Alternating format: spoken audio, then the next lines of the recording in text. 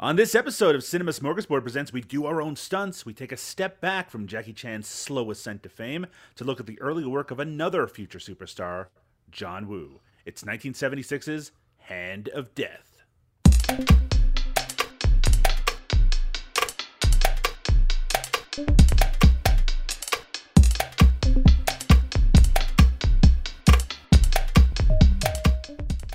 Welcome to We Do Our Own Stunts, a chronological look at the life and work of martial arts superstar Jackie Chan. I'm Doug Tilley, and with me is the world's deadliest man, Liam O'Donnell. How you doing today, Liam? You know, I'm pretty good, Doug. I do feel like is this chronological? I've lost track. Have we jumped the timeline at all? So here's the thing, listeners. Right now, on this episode where we're going to discuss Hand of Death, Hand of Death was a movie that was made before Lo Wei took Jackie Chan and tried to mold him into, quote-unquote, the next Bruce Lee. This is actually the movie that I guess convinced him that Jackie Chan might be able to do that. So we're actually going backwards a little bit. I was going from the Wikipedia filmography link in terms of the order that we were doing things. So this is not quite chronological, though this movie did come out in 1976, which is what we're in the midst of. But in terms of what we're going to be talking about regarding how this movie came about, that happens immediately before New Fist of Fury. I feel like in some of these older movies, Jackie Chan looks different to me. Am I crazy? Yeah. No, I mean, we have discussed this in some of our previous episodes. I thought so. This movie, I noticed it. That's why I'm bringing it up again. I'm sorry. We haven't been too explicit about it simply because it's always been kind of drenched in rumor. But I mean, there's no reason that we can't talk about it. The fact is, rather notoriously, Jackie Chan had surgery on his eyes to widen them, to make them look, quote unquote, more Western, in the hopes that he could expand his appeal internationally. And if you watch these earlier roles, and it is, like you said, Liam, very visible in this movie, which he has a significant amount of screen time in, he looks different because his eyes are not as wide as we're used to seeing them. It's so strange because I would not think that that difference makes him more or less appealing to me. But maybe part of the reality of growing up in a hegemonic society, right, is that I don't get to know. Maybe it's true. Maybe if Jackie Chan hadn't gone through the surgery, I would have seen Rumble in the Bronx when I was a kid and been like, who's this guy? I don't like him, you know? I don't know. Maybe that is true. But in my brain, it doesn't feel true at all because though he looks different, I don't find him less appealing or something before the surgery, you know? He also has a wispy mustache in some of these early roles, which I do think that one is directly unappealing. Yes, he just facial hair is not the look for our man. It's just not really good. But yeah, you know, it's I don't want to focus too much. Quite literally, his looks are not what draws me to him. You know, it's really the performances. So I don't want to make that a big thing. But it is true. Like now, having watched a few of these early movies for this podcast, I have started to realize something changed, and I wasn't aware of what it was really. It's going to be interesting to hit that point where we notice the change to the look that we're used to. Certainly by Drunken Master, I believe he has that look, which again, that's 1978. We're in 76 right now, so I guess we'll be able to visually see it at some point. And it does feel kind of like a weird thing to call out, but the fact is it's something that if you're looking back on these older films, you are going to notice, and it is very much on display in this movie. One of the things that I do want to talk about are some of the circumstances around where Jackie Chan was in his life when Hand of Death was made. Now, we had talked about before we got into New Fist of Fury how Jackie Chan was, he's doing a lot of stunt work. He hadn't really been starring in many movies. We were getting kind of frustrated with seeing him in small parts in a lot of non-Kung Fu movies, or particularly small parts in Kung Fu movies as well. And that's where he was kind of stuck. And he had moved to Australia and was kind of he still wanted to work in show business, but I think he was getting kind of convinced that it was unlikely to be his path forward. So he decided, since his friend, and again, the guy that he was in the Peking Opera School with and was his literal, figurative, I should say, big brother, Sammo Hung, was working for Golden Harvest as a fight choreographer and as an actor, he called Sammo and said, look, can you get me any work? And since Sammo was the fight choreographer on this movie, Hand of Death, they were heading to South Korea to film it. And he was like, look, if you come to South Korea, I'll get you work on this. I think at first it was just to be as assistant fight choreographer, but John Woo later gave him a role in the movie, a pretty significant role. I think there's kind of a apocryphal tale that part was originally supposed to go to a South Korean actor. I don't think there's any truth necessarily to that, simply because it is such a large part and sort of an important part of the climax of the movie. But at least somebody on that set saw that he had the potential to at least be a competent actor, as well as someone who could hold up their side of the fighting part of the movie. So that's kind of how Jackie Chan ended up in this movie. Of course, the John Woo that they interact with, the John Woo who filmed this in 1976, isn't the John Woo that became famous in Hollywood in the 1980s and 1990s. Liam, I did want to start, before we take our break today, I want to talk a little bit about John Woo. When were you first aware of John Woo as a filmmaker? Oh, man. So I think I've talked a little bit here. So if I am repeating myself, I apologize. But sure, when I graduated from high school, I had not great grades, and so my college options were limited. And there was a satellite campus of a school that, I don't know if it's well known, but it was important in my state. I was living in Jersey at the time. Rutgers had a smaller, less great campus in Camden, so I could take the train from my parents' house.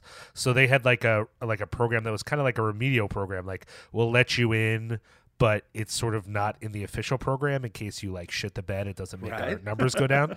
And so I was doing that program. And one of the things I liked about Rutgers as compared to where I ended up finishing college was that they had a very loose kind of core. You could, you want to take a history class, take any history class you want. The idea that you would need to take Western Civ specifically was just not a thing. So I started off my first semester taking this East Asian history class, and I loved that professor so much that I ended up all 2 years that I was there before I transferred to a different school.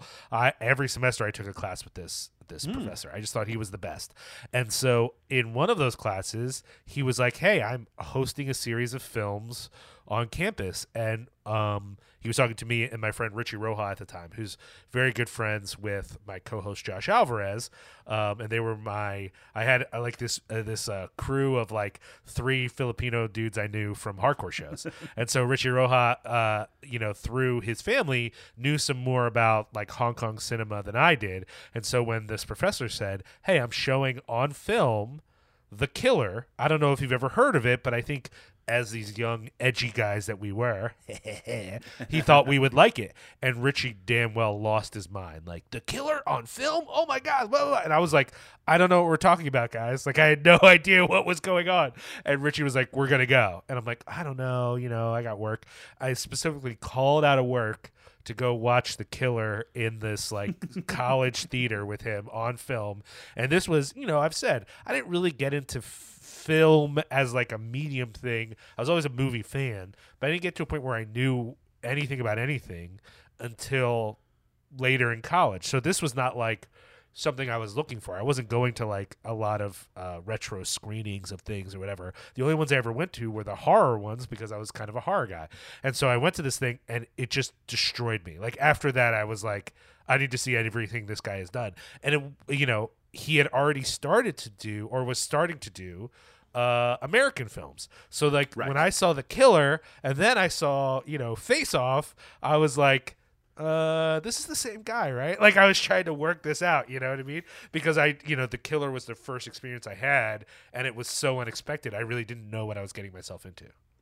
I think I probably ran into John Woo's Hong Kong films a little bit earlier than you, mostly from 2 directions. One was because in the mid-90s, if you were getting into film or especially if you were like an edgy teenager, you probably were already into Quentin Tarantino's films and Pulp Fiction had just come out in 94. Tarantino was very vocal about his love for Hong Kong filmmaking and his homages to that style of filmmaking. So John Woo was kind of in the air in the conversation. But the other thing was, I was a huge fan of The Evil Dead, which I may have brought up on this podcast before, but certainly one of our podcasts. And I followed Sam Raimi's career very closely, and Sam Raimi produced Hard Target, the John Woo's first American film with Jean-Claude Van Damme. And so I was very aware of that movie when it was coming out, and the fact that John Woo had this reputation. And even though I lived in a province where tracking down, bootlegs of these action movies was kind of difficult, I strongly remember around 95, 96 getting a copy of Hard Boiled and The Killer and being able to see those kind of in close proximity. And of course, once you see those two movies, you're like, this guy, like, this is how action movies are supposed to be. I know that sounds kind of ridiculous now, but it is kind of funny that if you watch action movies from, the kind of action, especially the kind of gunplay movies that were coming out in American films in the early 90s compared to, the post 95, 96, let's say even post like Broken Arrow, even though I'm not a huge fan of that movie, it's kind of like night and day. There really was kind of like a watershed change, and John Woo was the main focus of that change. Well, and the part of the weird thing for me was I was a Hard Target fan because I was, in my young naivete, a Jean-Claude Van Damme fan. So I had seen that and Time Cop and a bunch of his stuff. And I just didn't, I know this is weird because I am into it now. And so when people interact with me now, they have trouble imagining that in high school I was watching maybe as many movies as I am now. But the idea that I would do the work, especially since the internet wasn't really quite a thing yet. The idea that I would do the work to figure out who these directors were, it didn't even occur to me. Like it did for Tarantino, but that was only like 2 or 3 movies during that. You know what I mean? Like it wasn't like, oh, I got to do all this research. It's like, oh, he's got a new one, I'll watch his new one. But the revelation in high school I had that the guy who directed Escape from New York was the same guy that directed The Thing, that directed Halloween, that directed Big Trouble in Little China, because all those movies are really important to me. I didn't even know that. I was watching those movies over and over again, having no idea it was the same guy. This was the same thing. If you had told me before I saw The Killer that it's the guy who did Hard Target, I would have been like, oh, so it's probably pretty good. You know what I mean? Like, it just, I didn't know to look those things up. And really, it wasn't until IMDb that I started to get truly obsessed with, oh, this person made this and this and this. I need to watch all their other movies. That wasn't a thing for me. I just watched movies because people, like, I heard from people or I read in various places that this movie was good and it was similar to something else I liked. The idea that I would do my own research and go on my own quest really was like a later college, almost post-college thing for me.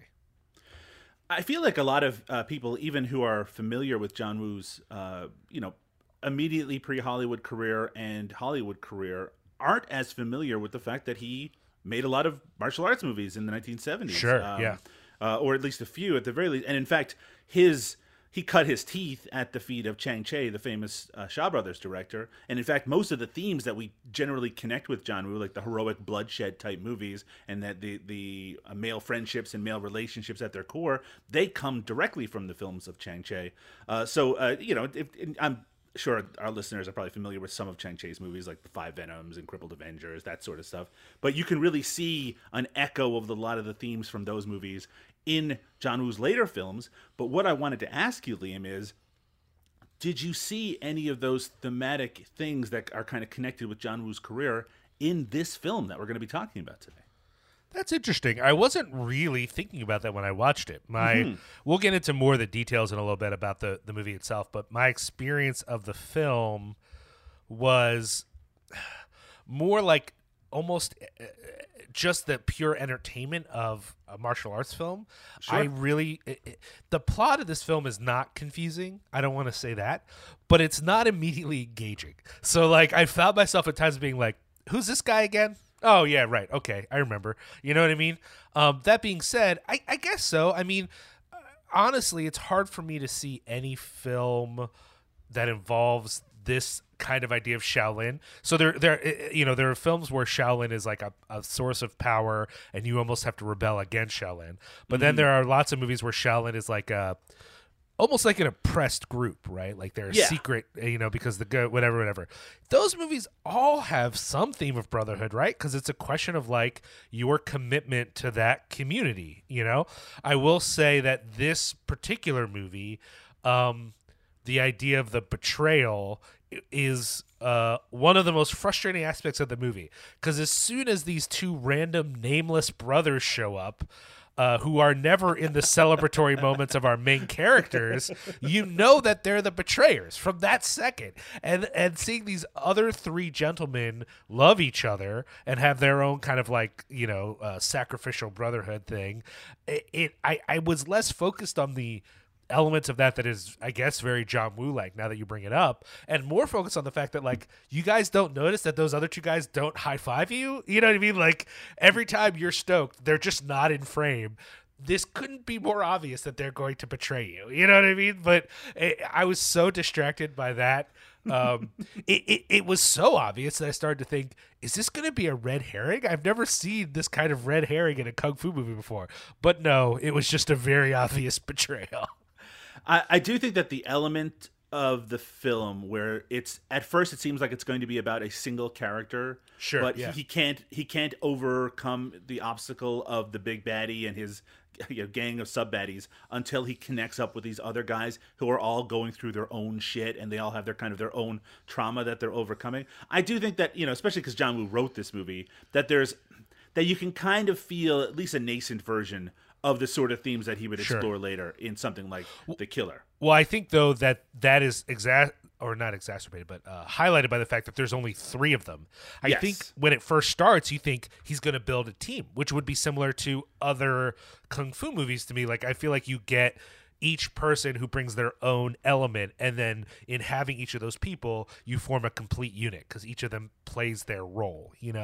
That is not what happens here. He gets one guy on purpose, and then another dude kind of comes back. Jackie Chan's character comes back, and then that's the whole team plus two random guys that from the first minute that they're going to betray them. So it's not like it isn't like getting the team together, which is like, I think, how I thought it was going to go. And because it's such a small unit, like three people connected by fate who have their own stuff going on, that does feel more like a theme that you would associate with one of his other movies. This is what Jackie Chan had to say about John Woo from his an original autobiography, I Am Jackie Chan. John was different. He knew what he was doing, even as a first-time filmmaker, and he had a vision. He didn't fall asleep when action sequences were being filmed. He cared about every move, every stunt, every fight as if he were performing them himself.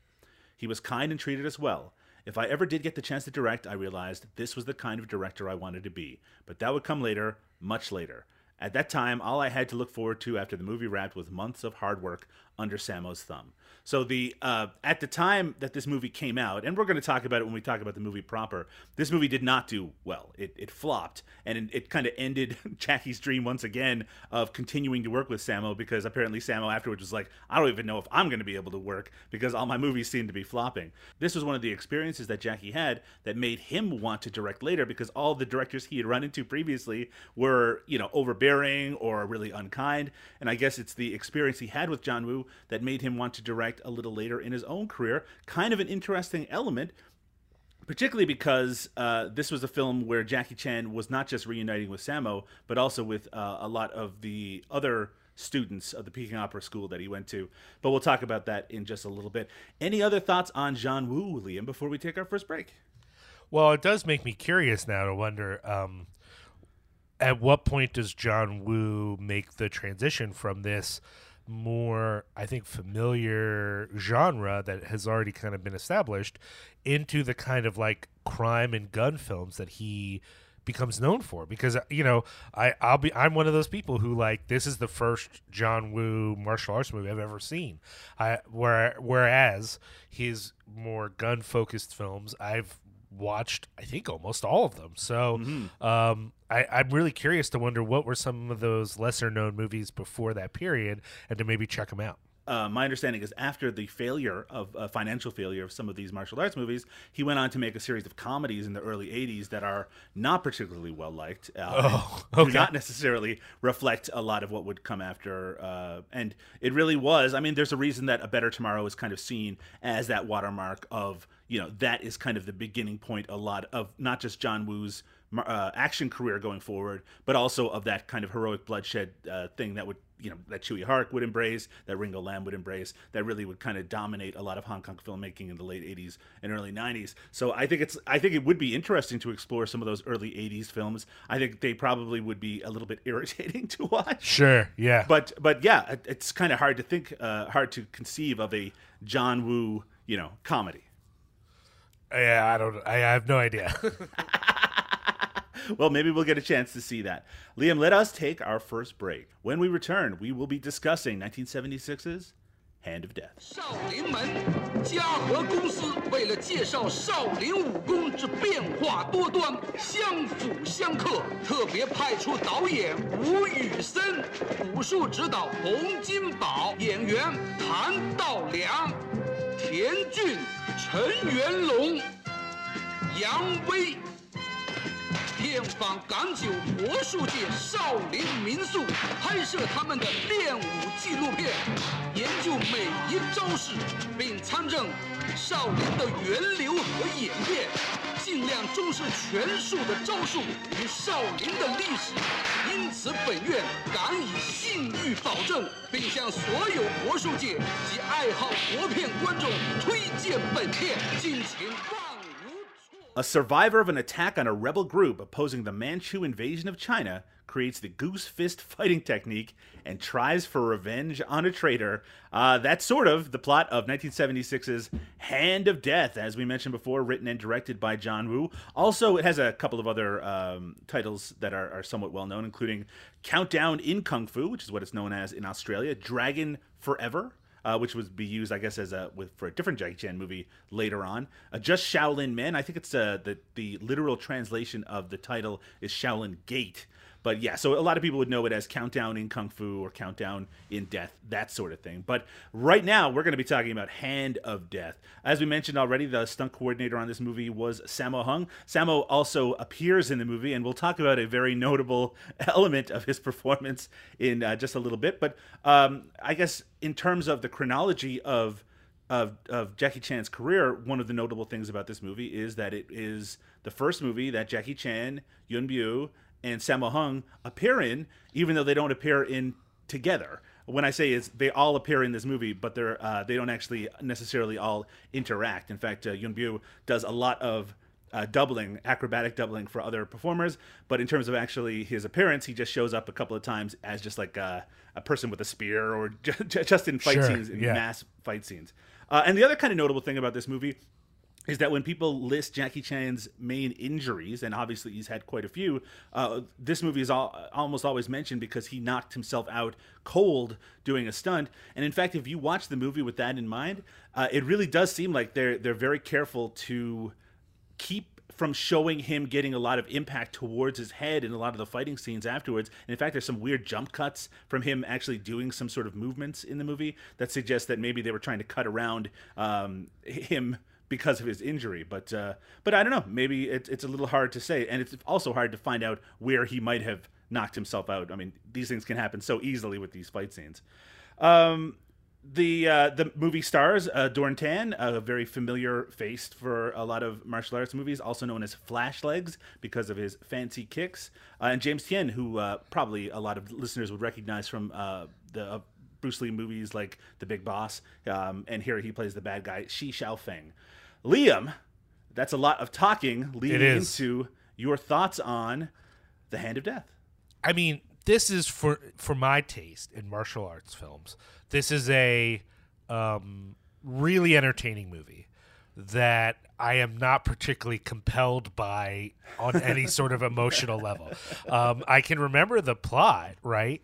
But at any moment in the film, I could find myself more focused on details that I like or details that I think are silly than I am that interested in what's happening on like a overall story narrative level.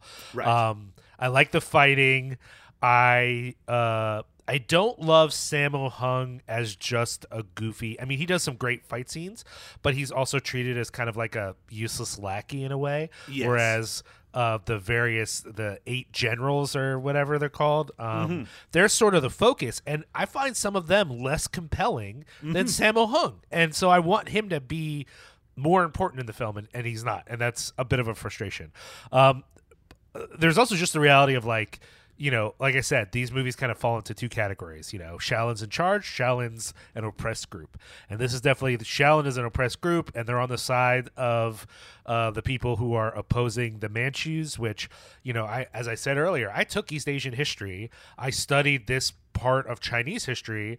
I have a lot of trouble remembering the differences and what's going on here. Right. Like what, is this when they had to have hair or they didn't have hair? I don't remember. But none of that seems as important as sort of the guy who's in charge is a former Shaolin student who betrayed the monks. Right. And that's really the emotional core. And it doesn't come across super strong. But on the other hand, I hate to say this because I've seen a lot of martial arts films that are sort of emotionally and narratively compelling, but my initial attraction to this genre had nothing to do with that, especially because, as you remember, the first versions of these films that were easily available, at least in this country, maybe it was different in Canada, sometimes the dubbing would be so bad, there's no way you could know what the actual plot of the movie was, because it was just insanity. They just were saying crazy things. And so now that we can actually learn the plots of these movies, sometimes they're like super compelling and fun, sometimes they're not. But what draws me to them is my attraction to the choreography, to the pageantry of it, to the even the like weird categorizations, like there's this kind of fighting and that kind of fighting, and these two guys have Sinbad swords with wicker shields. Oh, that's cool, or these are the spear guys. Oh, spear guys. So like all that stuff is what I'm compelled by, and this movie has a lot of that, and I found it a lot of fun. Yeah. Even the learning the technique that he needs to learn, because this guy has this stiff arm technique, which, by the way, looks a lot like hardcore moshing in the 90s. It really looks like the sort of windmills you'd see at like a Fury of 5 show. And this guy has to learn how to capture the arm and by fighting with bamboo sticks and whatever. All that stuff is fun. Yes. When I will say, there's 3 heroes by the end that you really care about. You want their deaths to be important, and it's not that they're not important, but after a while, it just kind of feels like there's a lot of movie left with these guys just taking a lot of punishment, and I'm kind of reminded that the whole.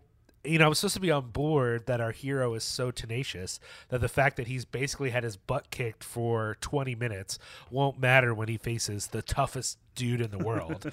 And, part of me is always a little bit like, that's kind of dumb. You know what I mean? Like, I don't love that. But that being said, it's kind of, if you like this kind of movie, this movie's pretty fun the whole way through, even if it isn't the sort of thing that like breaks genre convention. It's nothing new. It's not like, wow, I didn't see that coming. It's not a surprise, but it's pretty good at what it does.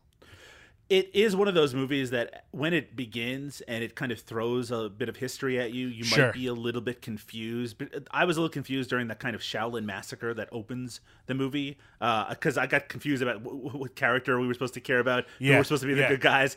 I mean, all you really need to know is the Shaolin monks are massacred. The Shaolin students kind of get pushed out into this nearby city. Dorian Tan's character, Yun Fei, he ends up going into the city with the idea that he's going to get revenge on James Tien's character.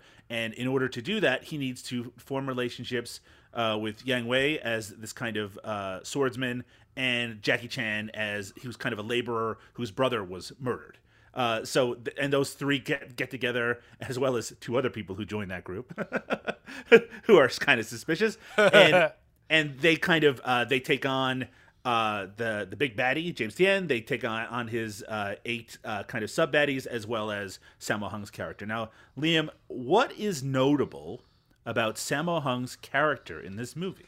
Oh, he's got these ridiculous fake teeth, and this isn't the only movie where he does this, right? I feel like I've seen him do this in other movies, and it's always so distracting. I guess big teeth is a symbol that you're stupid. Is that what that's supposed to be? I think that this comes from classic like Cantonese comedy, where you give these characters these kind of notable visual elements. You'll see in a lot of martial arts movies, people have big moles on their faces, that's and things like that. And I think this is just supposed to be an element to kind of make him less serious, which is, like you said, it kind of works against him because his character, aside from being a lackey, is meant to be taken seriously as a threat. Yeah, he's tough. He's not a bad fighter. I mean, he's not the big boss, but he does okay, and he's supposed to be somewhat intimidating. It's also unfortunate because obviously it's a source of comedy in the culture that it's represented, but it's one of the images that I think plays into Western racist stereotypes of Asian folks. So like seeing him with both these giant fake teeth and the ponytail, you're like, ugh, this is straight off like a bad advertisement from the 1800s, you know, like it kind of rubbed me the wrong way just a teeny bit, not a lot, just a teeny bit, but also because I just love Sammo Hung and I wanted to see more of him in the movie, and not that he's not significant in it, but he really is. He's played back and forth from he's scary and intimidating to he's a source of comedy a little bit. I kind of thought that the movie was going to set up him switching sides. I thought so too. I thought so too.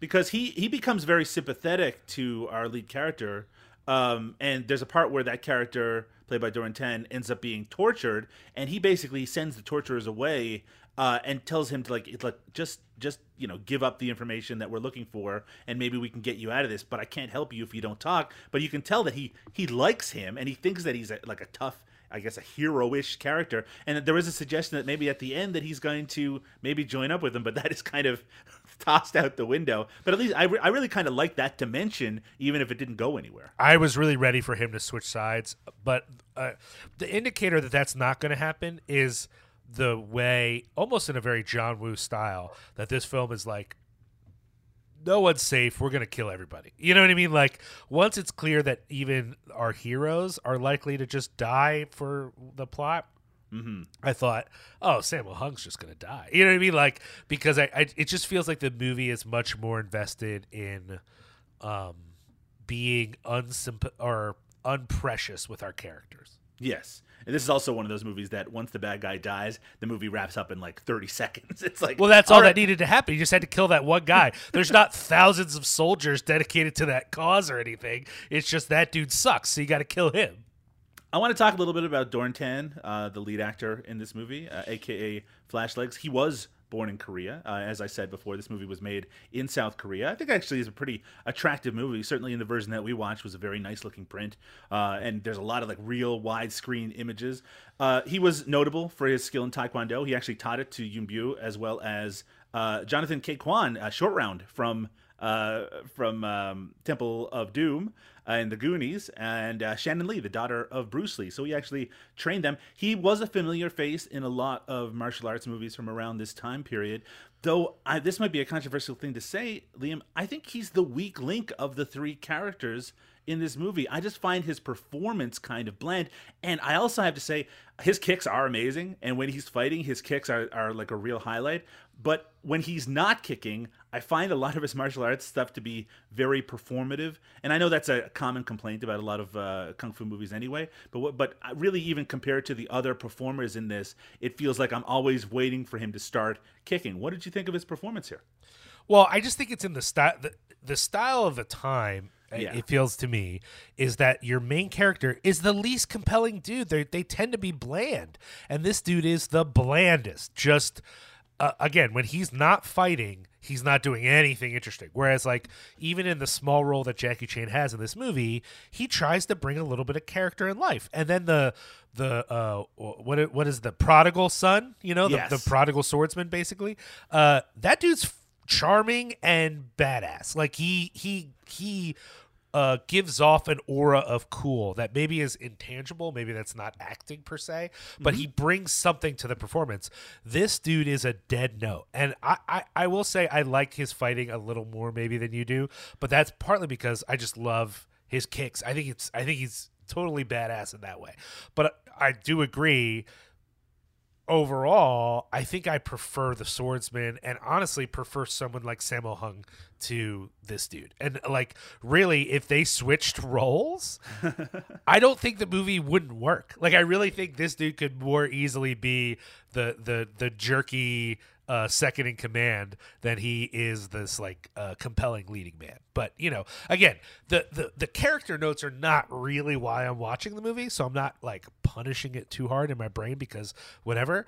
But what you want is great fighting, and like I said, I like his martial arts like performance, but I don't think he's as compelling as some of the other martial artists in the film, who I think are just better. They're just better at what they're doing. So, well, that actually, I guess, turns us to the idea of action. If you're watching this for martial arts, how does this stack up to the kind of kung fu movies that you're watching from this time period? To me, it's like there's kind of a line that's drawn once you get the Yuen Woo-ping style choreography that we'll see, in a few episodes and things like Snake and the Eagle Shadow and Drunken Master, which tend to be a lot more acrobatic. And then there's the more stage-bound stuff that you see with Shaw Brothers. Here, we're still, Golden Harvest is still sort of finding itself. It's not as acrobatic. It's not as kind of, there isn't a lot of comedy in the action that we're seeing right. here. Yes. How did you find the fights in this movie? Adequate, which sounds bad, but I don't mean it. I don't mean it to be bad. In that, I don't need all the fighting to be super explosive, over the top, crazy. I just need there to be some interesting stuff. I need some innovations as far as different weapons and things. Mm-hmm. I need a little bit of creativity, and honestly, I just like it. I just find it. And maybe this is not dissimilar to my feelings about dance. I just like the human body moving. Sure. And really, this is what this is. There's a reason we're saying choreography, right? Like, these people aren't really fighting. These fight scenes are meant to entertain. And these are sufficiently entertaining. And honestly, by the measure of the time, now, again, I'm no expert, but based upon my knowledge of martial arts movies in this period of the 70s, this isn't bad at all. It's not groundbreaking, but it's certainly not boring to me, at least. Right. Mm-hmm. And I think there's a lot of like fun things going on when he's fighting all of the generals or whatever they are at once. That was a great scene. I thought it was handled very well. Yeah, it was that's my favorite in the creative. movie. I think that's my favorite action. Yeah. And towards the end, I think it gets a little stuffy, and I actually think the fight with the big bad at the end. Mm-hmm. is not as compelling as it could be, partially because it becomes predictable. He has to lose for the first half, then some intangible thing happens where he starts to win, and then he's got to win straight through to the end. That's not, fights don't work like that. You know what I mean? Like, that's, you know what I mean? Like, it's not that, and especially like he's already tired. Like, if we're going to believe that there's some turn, then write that into the choreography. Like, give me some compelling, and it doesn't have to be fair. You know what I mean? Like, maybe he throws dirt in the jerk-off's eye. I'm okay with that. You know what I mean? Like, I don't need him, or he kicks him in the nuts, whatever it is. But instead, he just finds some internal grit, and he turns the fight around. And that's fine, but it's just, like, predictable. It's just what you have seen in a million other movies. And that's exactly it. You've seen it so many times before. That moment where, remember how he trained to combat this guy's one big special move? Oh, yeah. Right. I should remember to do that at like halfway through the fight after he's got his ass completely demolished. Yeah. And then he's like, oh, right, I'm going to do that now. And then he does it. And of course it works. And then it puts him in control of the fight. I mean, I do love it's one of those things where the cliches are they're both the most frustrating thing, but also one of the things that keeps me coming back to a lot of these kung fu movies, because I like the cliche aspect. I like the idea that it makes, so much sense in terms of a story way, where it's like, I need to combat this. I come up with a technique to do it. I will then use that technique to combat the thing at the end of the movie. And even though it's it almost feels like a fable or like a, like it's like teaching the audience. It's like, this is why you should learn things so you can use it to apply to things later in your life. But it's just the same lesson being learned again and again and again. I also think there's this feeling that like we have to see the big boss really beat the shit out of him for a while in order to be that much more emotionally compelled by the ending, and it's never effective. What would be much more effective is the fight starts, Big Boss just automatically goes into his fighting technique that no one can fight. Dude has learned how to counteract it, jacks him up, and then just embarrasses him for 5 minutes. And again, maybe this is just my taste compared to other people's taste. I find that super compelling. This dude who's been the biggest, baddest guy for the whole movie. You learn this one thing that he wasn't ready for, and then you make him look like a dingbat for 6 minutes, and that's the end of your film. I'm so on board with that, Doug. I want that in my life. Anyone who's been the top dog and then they get to look like an asshole for a while on film, I'm into that. That's actually a super compelling thing for me. And only occasionally do you get it. Now, granted, again, there might be listeners who are super martial arts experts, film experts is what I mean, who've seen a million movies that end that way. But for me, I've only seen it occasionally, and I just think it's an underused thing. I don't need to be reminded this guy is tough. We've already established he's tough. I don't need to see that. What I need to see is that my man crushing bamboo poles between his hands for a 5-minute sequence was worth it, and they don't pull it out till the end. Because of the repetition of those kind of themes, you can see why audiences, a couple of years from now, when they start introducing comedy into movies like Snake and the Eagle's Shadow and Drunken Master, how that must have been very refreshing for people who were very used to this kind of seriousness that fit these patterns. Well, now, instead of learning this one technique to combat the villain, now like the guy's getting drunk, and that's what allowed, right? It really does kind of change the whole interactions that are taking place, and it kind of changes the feel of these movies. And of course, just like how everything works, then everyone tries to imitate that, and there's dozens and dozens of not so great kung fu comedies that come out in the late 70s and early 80s. Liam, we need to talk about Jackie Chan. We have talked about him a little, as you mentioned before. Doesn't really look like the Jackie Chan that we're familiar with, but thankfully, compared to some of the Jackie Chan movies we covered in the first few episodes of this show, he is not a star, and he's not the star of this movie, but he is a solid supporting player. And particularly when he returns back to the movie, basically he's introduced fairly early on. He's very reluctant to help the hero, and then later he appears once again and basically is all in for the rest of the movie. Helps forge the sword for our prodigal son. Helps and shows his own talent with a variety of weapons. Liam, what do you think of Jackie Chan in this movie? I had this moment, Doug, where I was so worried. Because, as you said, and I've never seen this movie before, so when he shows up and then leaves, I thought, is that it for our man? I don't want that. And so when he shows up later, and not only does he have this character that's, kind of fun and younger and, compelling, whatever, but there is a teeny bit of humor where we see him training with his brother early on. I was like, oh, there's a little bit of the Jackie that I know, I like that.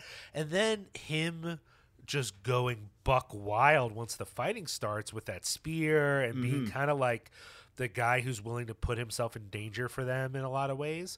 A lot of that I thought really worked. And I see I don't see the idea he's the next Bruce Lee, because I think that was a psychosis that came over a whole group of people that they needed to get over a lot quicker than they did, because that was never going to happen for anyone. But the idea that oh, this guy's pretty good, maybe we could do something with him, is, I think, very real. It's just so strange that comedy didn't... Even the one little moment we have in this movie is so good that I would have thought someone would go, what if he was kicking ass and it was funny? It's so clear to us now that, going from this movie to the movies we know he made after this is, mind melting for me, because it's such a wasted opportunity. Again, not that it matters, because he did still end up having such a great career, but oh man, I just think if anyone had known, they could have started this journey for him at any moment, and it would have been magical. It's so strange, because it always feels like we're on the edge of people figuring it out. Remember when we were talking about Shaolin Wooden Man on the last episode? They talked about how they were even rehearsing comedy stuff, but they knew they couldn't put it in the movie. And like you said, there's a couple of comedic moments here where it kind of hints at it. It's like, oh, that's so good. All it took was one person to realize, hey, maybe we should put that in the movie. That's all it would really take. But yeah, and it's also kind of funny that they're making movies so quickly at this point that it's like, I can't believe they don't figure it out for so long, when literally in 2 years he's already going to be on his way to becoming a superstar, right? It's true. They wait that long. No, that's very true, and we should be more knowledgeable of that. It's just funny to me the number of movies where people used him and were like, I don't know, it doesn't seem to work. It's like it's like you walk in a room and everyone's using this butcher knife as a hammer, going, man, I just can't figure this thing out. It's just not hammering these nails right. And you're like, it's clearly a very good knife. I don't know what you're doing right now. You know what I mean? Like, for me, it's just there's already these hints of him and the magic that he can bring. The fact that it wasn't immediately obvious is just weird to me. But again, I gotta admit, I'm biased after years of watching him be magic that no one saw it, because I see it shine through a little bit. It's funny that we're saying this when, you know, you have Sammo Hung and Yun Bio in this movie, and both of them are being misused at this point as well. Agree. Yeah. And it's going to be Jackie Chan kind of breaking through that's going to allow them to kind of get the center spotlight and to be having their abilities used to, you know, best effect. I mean, Yun Bio in particular is someone in this movie who, you know, he's all over a lot of the movies from Golden Harvest at this time period, but he is always just in the background or just doubling for other people, and that's going to be the case for another couple of years. But, you know, Jackie Chan is going to open the door not just for himself, but for, you know, a lot of his brothers as well.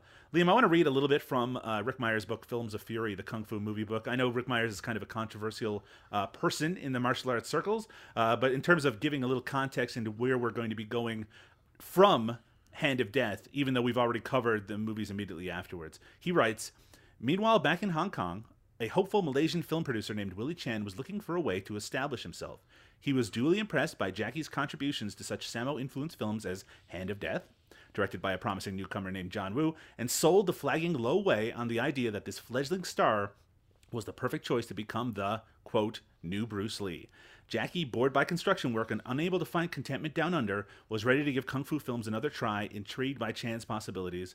Wei signed Chan to a long-term contract, changed his name to Sheng Lung, which meant Little Dragon, and sent him immediately to work on New Fist of Fury. So this movie, you know, in some ways, still led directly to Lo Wei, who, of course, would mishandle Jackie Chan in all sorts of different ways. But, you know, we're well on our way to Jackie Chan's stardom. It's just we have a few hiccups to hit before it actually comes through. But, you know, this is kind of a formative movie for him, not just as a performer because he got noticed and it allowed him to get that contract, and allowed him to continue to make martial arts movies, but also his interactions with John Woo, which apparently, like, years and years later, once John Woo was established in Hollywood, they would, like, reminisce together about making this movie and thinking about how far they would come. The 1997 John Woo and Jackie Chan are certainly a lot different than the 1976 version of both. Well, I think it's funny, too, because if I said to someone, hey, you know, Jackie Chan did a John Woo movie, because of who they are later that everyone knows, that sounds impossible. That sounds like a terrible idea, by the way. It just is like, no, why would you put Jackie Chan in one of those movies? But at this moment, they aren't who they would become. It's just a funny collaboration. It's, you know, you would see the same thing in music, right? That, like, two people collaborated as 20-somethings that now that we know them as established musicians, it's like, well, that doesn't go together at all. But maybe, you know, at this time, it kind of does. I did want to bring up one other thing, even though I should have probably brought it up earlier, which is that John Woo acts in this movie. He plays a scholar, that the kind of a MacGuffin type character, in that everyone is looking for him throughout the movie, and then he's the person who basically has to be protected as he's like... he has to be put on a raft and put across this pond, and then, I mean, there's a lot of betrayal that happens at this point. What did you think of seeing John Woo as a performer in this movie? I missed that. I didn't realize that was him. Okay, didn't even occur to me. Yeah, no. Wow. I've only seen pictures of John Woo as like a fully adult man, like an older man, and so I would never have recognized him. He's basically a baby in this movie. He doesn't look like the John Woo that I recognize, because, again, by the time I was familiar with John Woo, he was, you know, he had been making movies for something like 15 years or more, right? So it is interesting to see him here. I don't think his performance is necessarily notable, but it is kind of neat just to see so many recognizable faces in this movie. And not just the ones that we talked about. If you're familiar with Golden Harvest movies from this time period, that's the thing. That's one of the fun things about watching a lot of either Golden Harvest or Shaw Brothers movies. There's some of the Venom Mob are in this movie. You get to see Wilson Tong, one of my favorite martial arts stars. He shows up in the Shaolin Massacre at the very beginning of the movie. Just a lot of familiar faces that I'm sure we're going to be seeing a lot of before this project is done.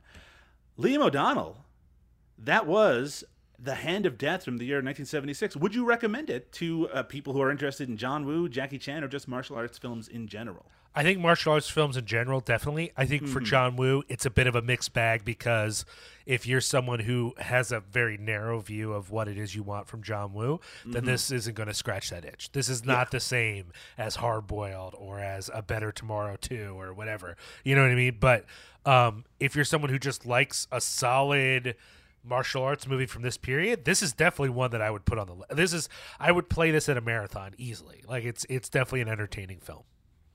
Now, speaking of famous names that were going to have an influence on Jackie Chan's career going forward, Liam, what are we going to be covering on the next episode of We Do Our Own Stunts? Well, we're going to be covering Jimmy Wang Yu's The Killer Meteors, which I have never seen and know nothing about. Now, this is going back into the more reasonable chronological aspect of his career. This is a Loewe produced film. I remember the Killer Meteors being all over bins of public domain movies after Jackie Chan had kind of his mid-90s American breakthrough. Like this movie was available on VHS everywhere and on DVDs in really ugly looking copies.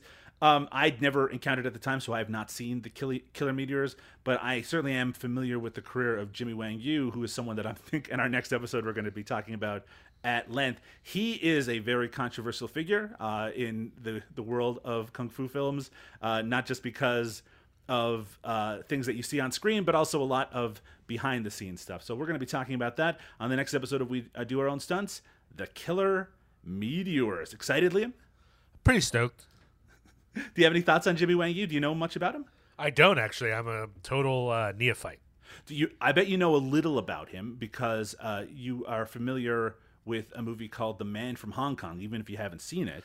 Oh, I have seen that on film, actually. Right. Yeah, okay. Yeah, totally. And kind of notoriously, Jimmy Wang Yu, who stars in that movie, was a complete asshole to everybody on the set, and just, everyone fucking despised working with him the entire time. And that's kind of his reputation going forward, is that he is just generally a piece of garbage human. If you go to his Wikipedia page right now, I mean, we'll get into some of those details next time, but he just is quite the character. And him and Jackie Chan's career will become entwined a little bit later. We'll talk about that on the next episode as well. Liam, if people want to check out more episodes of We Do Our Own Stunts or more podcasts from Cinema Smorgasbord, what's the best way for them to do so? Well, they can head on over to cinepunx.com, CINEPUNX, to find out not just about this show, but a whole family of podcasts, as well as some great writing. If they want just our archive of shows of the various topics that we cover, they can head over to cinemasmorgasbord.com. They can also find us on Twitter if they want to get updates about when episodes are coming out, what we're doing, how you're feeling about the world. And that's at CinemaSmorg, SMORG, on Twitter. You can, of course, follow Liam on Twitter. That's at Liam Rules, RULZ. Or you can follow me, Doug Tilley, on Twitter at Doug_Tilley. That's TILLEY. Yes, please check out Cinepunx.com. They've just recently revised the website. I think it's a lot neater and cleaner, and hopefully people can check out all the other interesting, wonderful podcasts that are on that site. And yeah, if you are a fan of Cinema Smorgasbord, why don't you do us a favor and leave us reviews on iTunes and recommend us to friends if you can. We have some new podcasts that will be debuting in the year 2021 that I'm very excited about. But for now, Liam, we need to take a little break. Boy, I'm exhausted after talking about Hand of Death. We're going to be back very soon with The Killer Meteors. Good night, everybody. Night-night.